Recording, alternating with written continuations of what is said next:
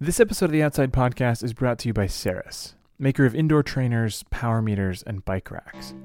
It's a company of cyclists making products they themselves want to use, like racks that attach to the hitch of your vehicle, which traditionally have had a pretty significant problem. You know, what we kept seeing is when you put your bikes on a hanging hitch rack, what happens when then you need to get into the back of your car?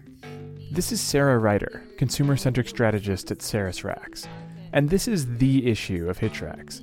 If the rack is on, you're just not getting into the back of your SUV or van. It's blocked. I'm a mom of 3 kids, and I love to have a bike rack on my car, but I also go to the grocery store a couple times a week. I drive a hockey carpool. Taking a hitch rack on and off is the very definition of user-unfriendly. So Ceres decided to revolutionize the whole idea and created the Glide, a hanging rack that, with the push of a button, pivots the rack away from your car. And really, this thing is amazing. It doesn't swing down and require you to muscle the weight of the bikes. It simply glides back without losing any height. Even with 4 bikes on the rack, you can do it with one hand. But we tried it on car after car after car with all sorts of different types of bikes. And, you know, we kept coming to the same conclusion of, oh my gosh, this is so easy. Ceres launched the Glide with a Kickstarter campaign, and they met their funding goal in 3 days. Trust me, if you see this thing in action, you're going to want it. In April, 2 versions of the Glide will start making their way to bike shops. The 4-bike model will be $499, and the 5-bike model will be $549. Both come in 3 colors. That's the Ceres Glide hitch rack, coming soon to your local bike shop.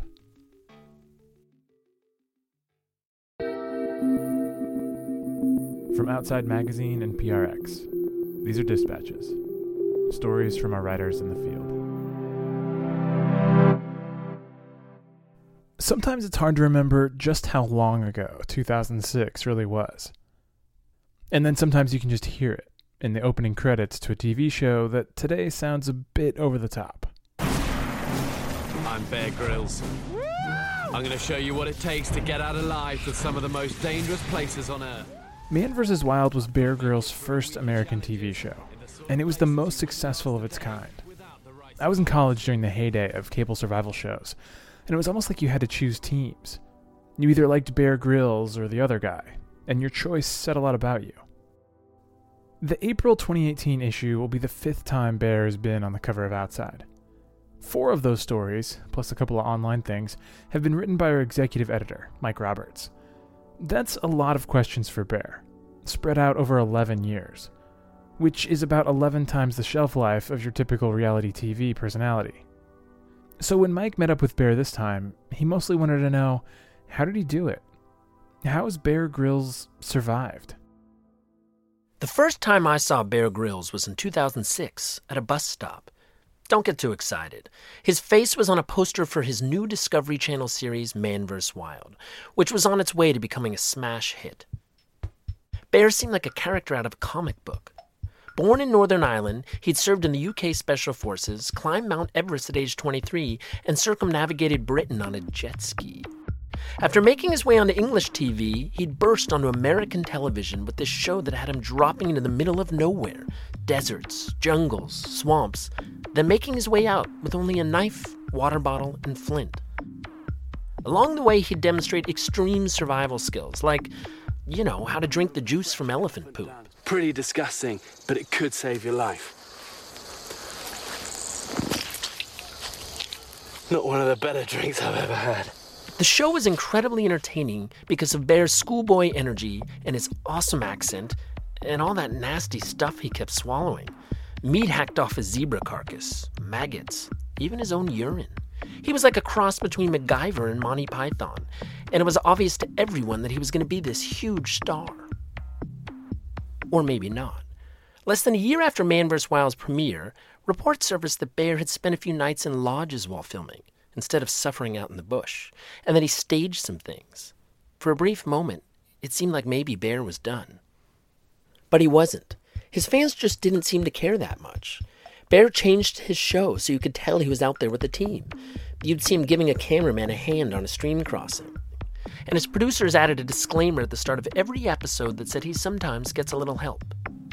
I did my first interview with Bear in the fall of 2007. It was the beginning of a relationship of sorts, in which I'd check in with him every couple of years or so as his career chugged along.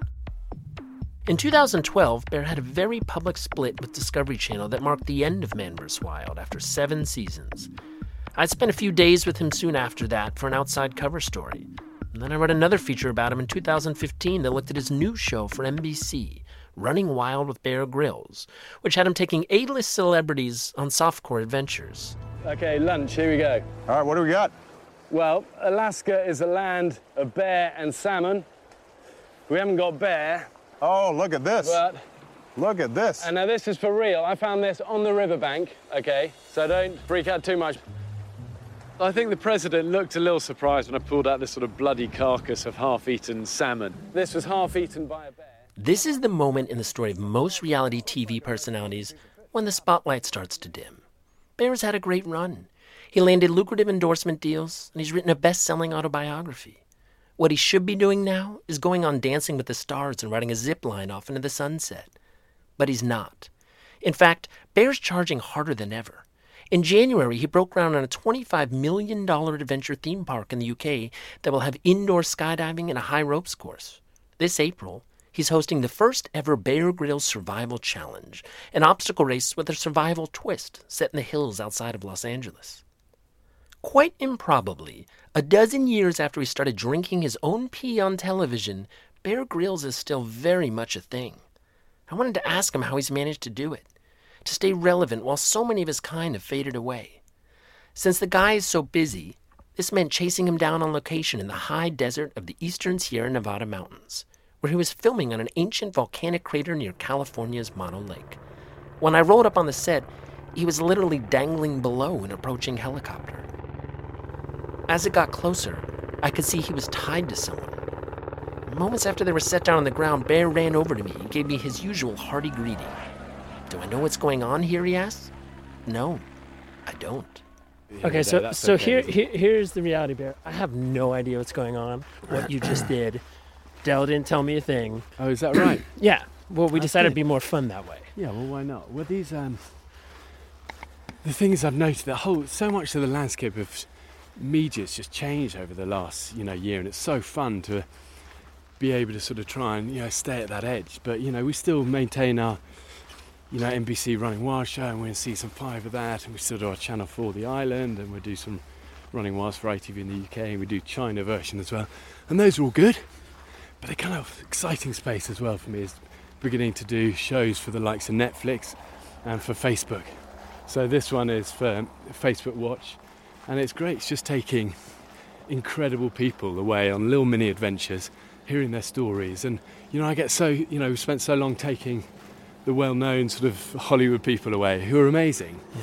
But there's something great about, we get so many people write in and they say, "Oh, we love watching this, but you should meet my brother who, served in the military and, got injured," or, my auntie who's a single mum battling X, Y, and Z. And, I love hearing the stories of regular everyday people battling the same things that matter up a mountain, but in life. And so we said to Facebook, what about just doing a whole series of shows, call it Touch of the Wild, and we just take these people and, we put it out there on Facebook, and literally tens of thousands of people send us videos, and we picked the first run we've done is 10, and we picked incredible people from all walks of life. Yesterday I was taking an amazing US veteran who had both his legs blown off in Afghanistan, died 3 times on the operating table. He should have died a countless times. He's just an incredible guy, and who's really sort of living life now, and still in so much pain, but he's out there and he's learning to skydive. And so I took him on an adventure with no legs, picked him up in his wheelchair in the middle of the nowhere, put him into the chopper, said, "What do you want to do with the wheelchair?" He goes, "We'll leave it, let's leave it."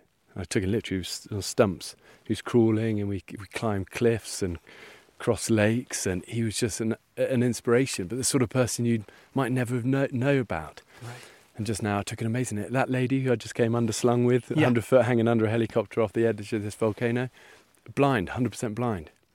Can't see. I had her running down this thing. It's amazing. And she, tears in her eyes, running, just shaking with joy. because she could be free, and I had her on a short rope behind.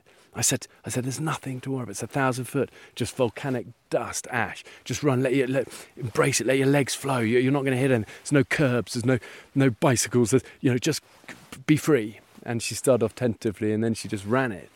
And it's, for me, I kind of think this is what I love about my job is allowing sort of regular people to access the wild and seeing what outdoors does for people.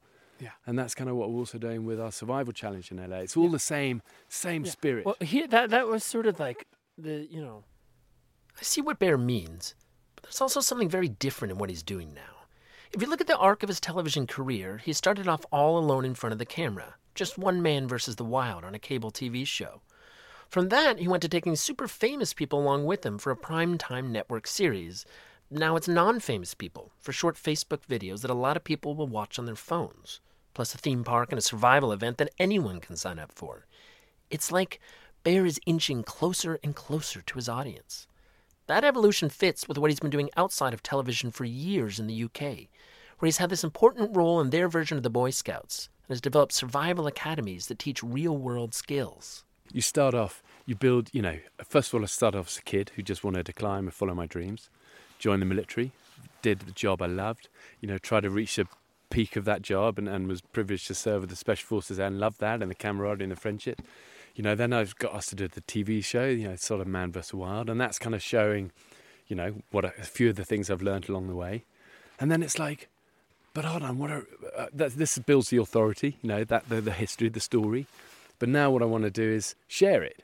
And then Running Wild came about, not because we went out to stars, but because a few early stars came to us. Will Ferrell, first ever one. We never thought about doing a Running Wild type show. He approached us during Man vs. Wild and said, could we just do a little adventure together? And he loved it. And then we did Jake Gyllenhaal. And then, before you know it, you're 5 seasons down the road, having had the privilege of taking incredible people. But what I've learned from that is it doesn't matter who you are. Everyone wants a taste of a sense of that kind of pride and confidence and spirit that the wild brings out in people. And your listeners get this, your listeners are out there every day gunning it down ski slopes or gunning it on mountain bikes or base jumping. They understand exactly what I'm talking about here. Yeah. But then the next step is like, not everyone's a celebrity. TV like the celebrity, but actually my heart is what I love about the scouting I do. It's teaching, helping young people. It's what I love about our survival academies. You're encouraging the everyday person to get a touch of all of this stuff. And now to be able to take, through this Facebook series or the Netflix stuff we're doing, take regular people is so cool. It's connecting. It's all about connection, really, isn't it? One way to give everyday people watching your survival shows a more visceral experience is to bring them into the action. Bear's Netflix series, which he just began working on this winter, will enable viewers to be virtually in his shoes. So the Netflix one is cool. It's slightly different, but it's a first of its kind, never been done before, an interactive adventure show. So now, instead of just a kid playing a computer game, I can be on the screen, I can reach a river, and I go, you decide.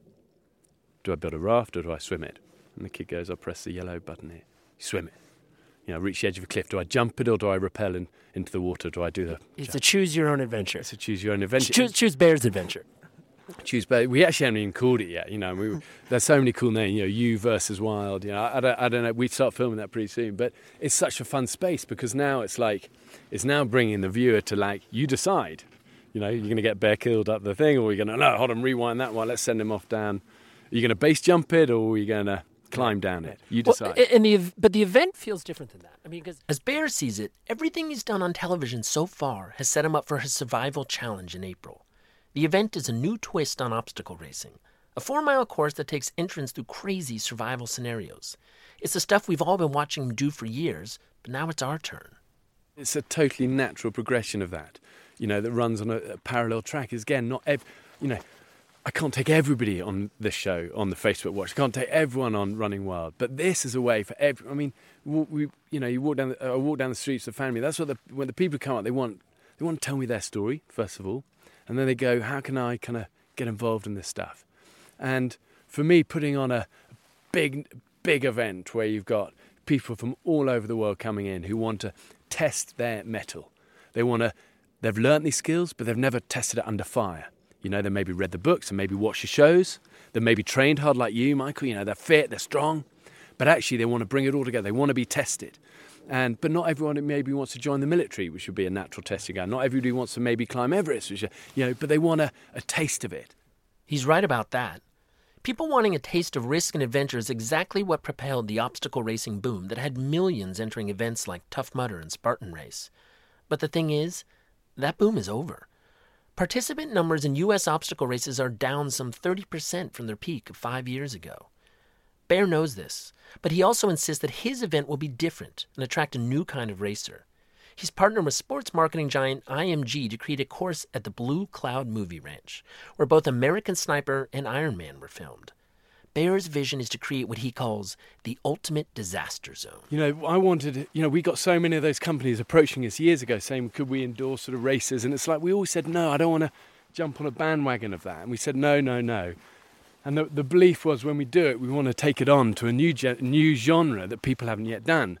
And nobody's done this thing of bringing survival into it. So we're not running people over obstacles.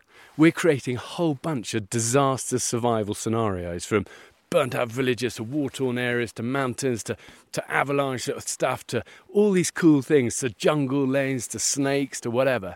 Putting the whole thing... Wait, snakes? There's going to be everything, rats, you name it.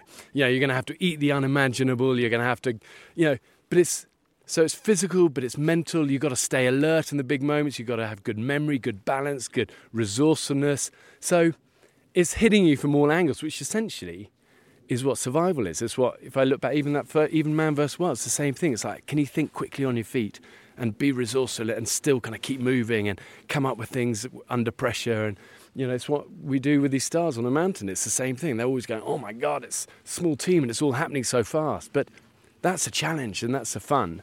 And also it's what is a core element of a survivor, that ability to think under pressure and deliver.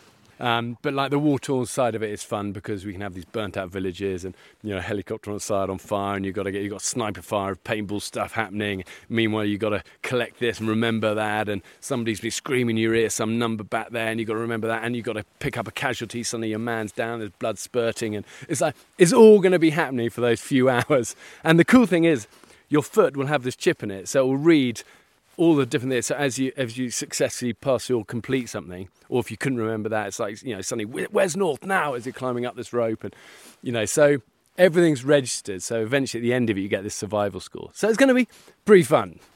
Talk to Bear for any length of time about survival, and one thing becomes clear. The guy truly and emphatically believes that going through tough times is good for us. Enduring discomfort and exhaustion, making difficult decisions in painful situations, he insists those kinds of experiences in wild settings bolster our confidence and capabilities in the everyday parts of our lives and jobs.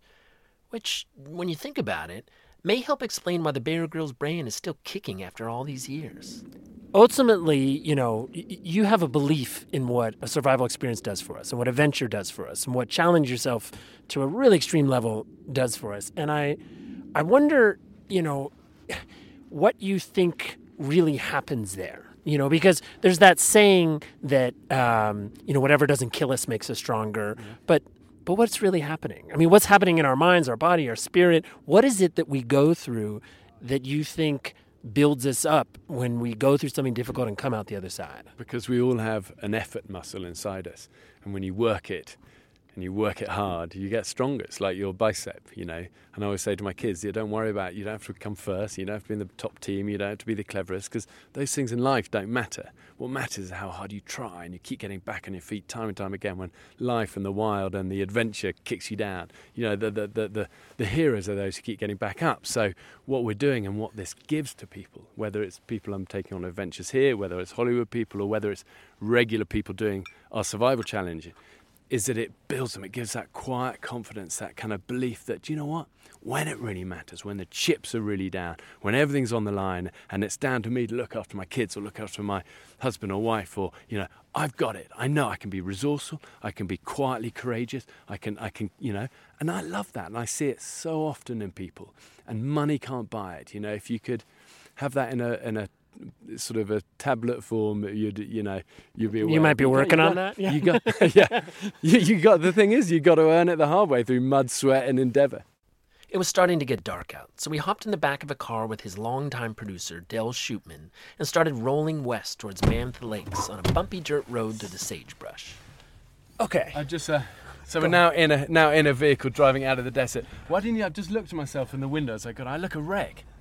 I'm like covered in crap and a shower. A shower and a shave, maybe, would be nice. One question I really wanted to ask Bear was where all this started for him. Before TV shows and his Everest climb and the Special Forces, what sparked his thirst for adventure? And did he have an early survival experience that made him think, hey, I needed that, and I might be good at this? The thing is, it was I look back now, and as a kid, it was the only thing I was ever any good at. But nobody really cared, which was fine. But I wasn't the sportiest or the cleverest. But I kind of loved being tinkering around outside. I was always making things. I'm trying to fix up old boats or make a raft or rig up a rescue system on a tree or up a little 30-foot little cliff face or something. And, my dad had been a commando and we used to climb together as a kid and stuff. And I suppose I grew up loving it. I loved being close to him. And as I said, it was the only thing I was ever good at. But I do have a memory of, the first kind of feeling of raw terror, actually, it wrapped up in an adventure. And actually it wasn't a pleasant experience. But afterwards there was a little bit of me that went, oh my God, that was, I can do this. And it was with my dad, and we were visiting my uncle, who's posted on this little island called Cyprus. Cyprus? Amazing place, but you can ski and swim in the sea on the same day. It's big mountains and high elevation. And he was in the army out there, and we went to visit him, and I was aged probably about 8. And my dad said, should we go skiing for the day? And it was like one run. It wasn't like a ski resort. It was like, you got a truck up there, and then you hiked a bit, and then you ski down this thing, and then repeated the whole process for 30 seconds of skiing and 3 hours hike. Anyway, we got up there, and we went for one more at the end of the day, and the cloud came down, and it started snowing, and we basically just couldn't even find the piste.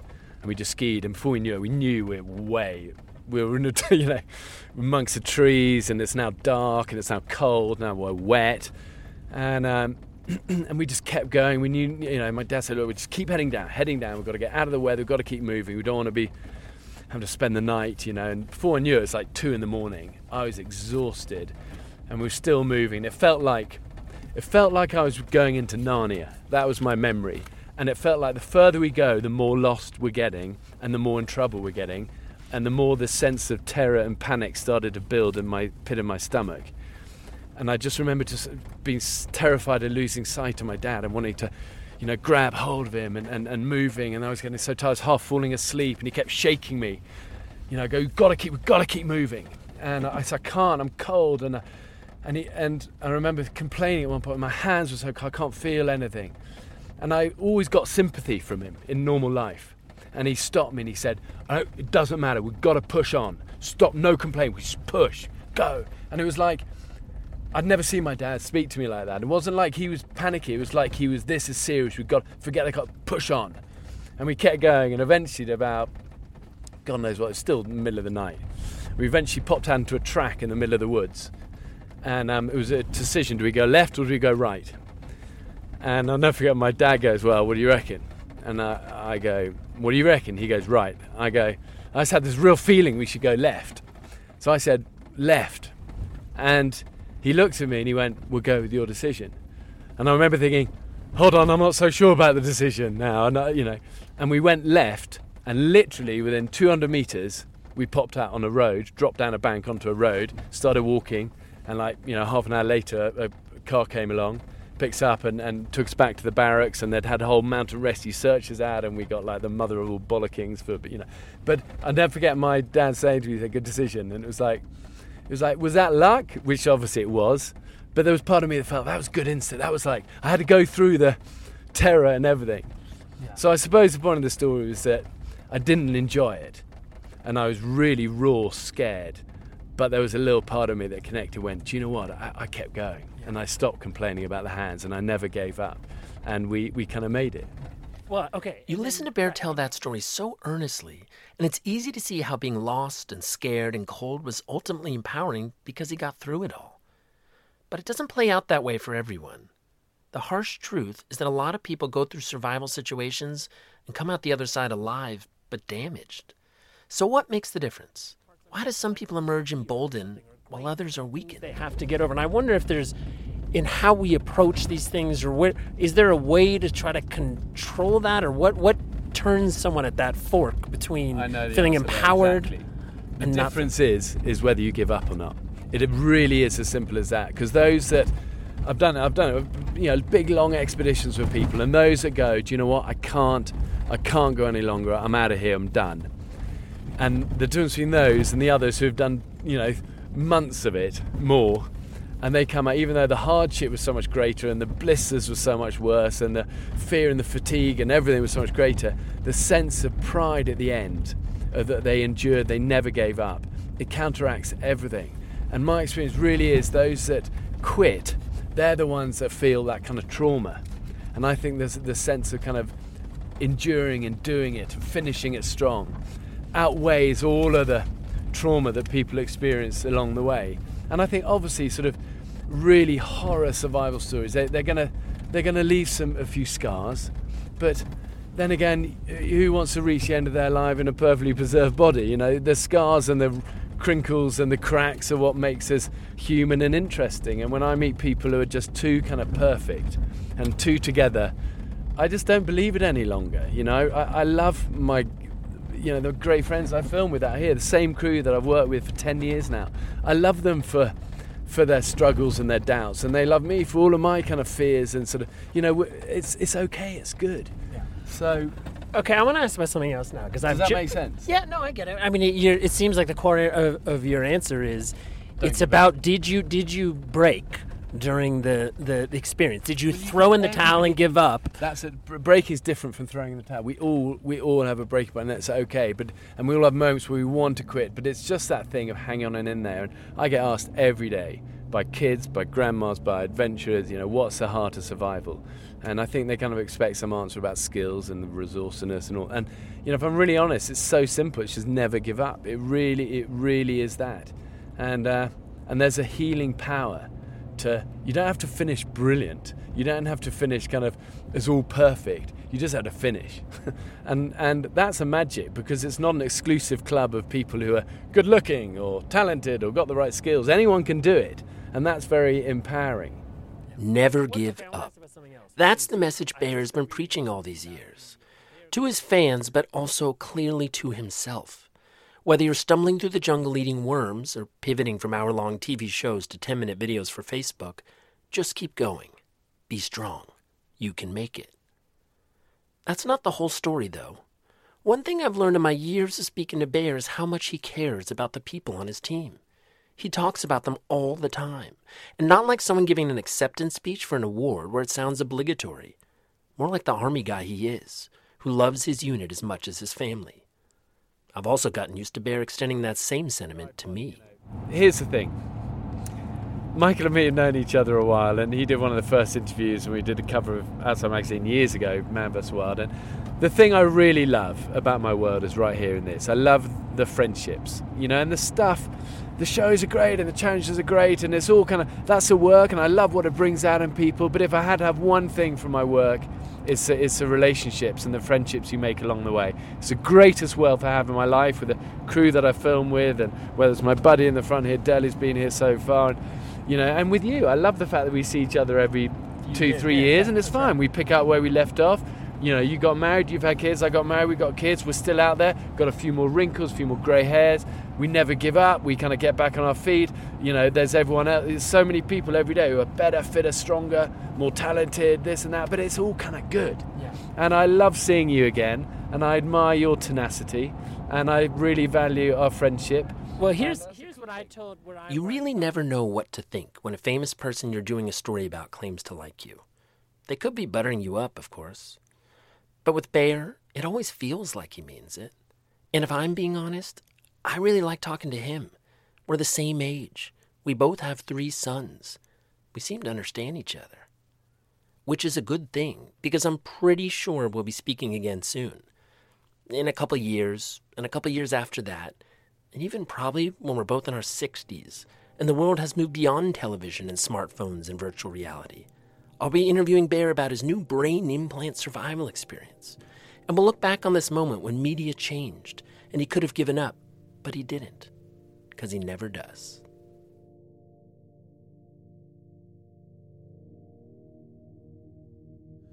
Mike Roberts interviewing Bear Grylls in California. The series Bear was filming here debuts tomorrow, March 21st, on Facebook Watch. It's called Face the Wild. The Bear Grylls Survival Challenge will take place on April 28th and 29th. This piece was brought to you by Saris and the new Glide bike rack. Go find a video of how it works. You'll want one.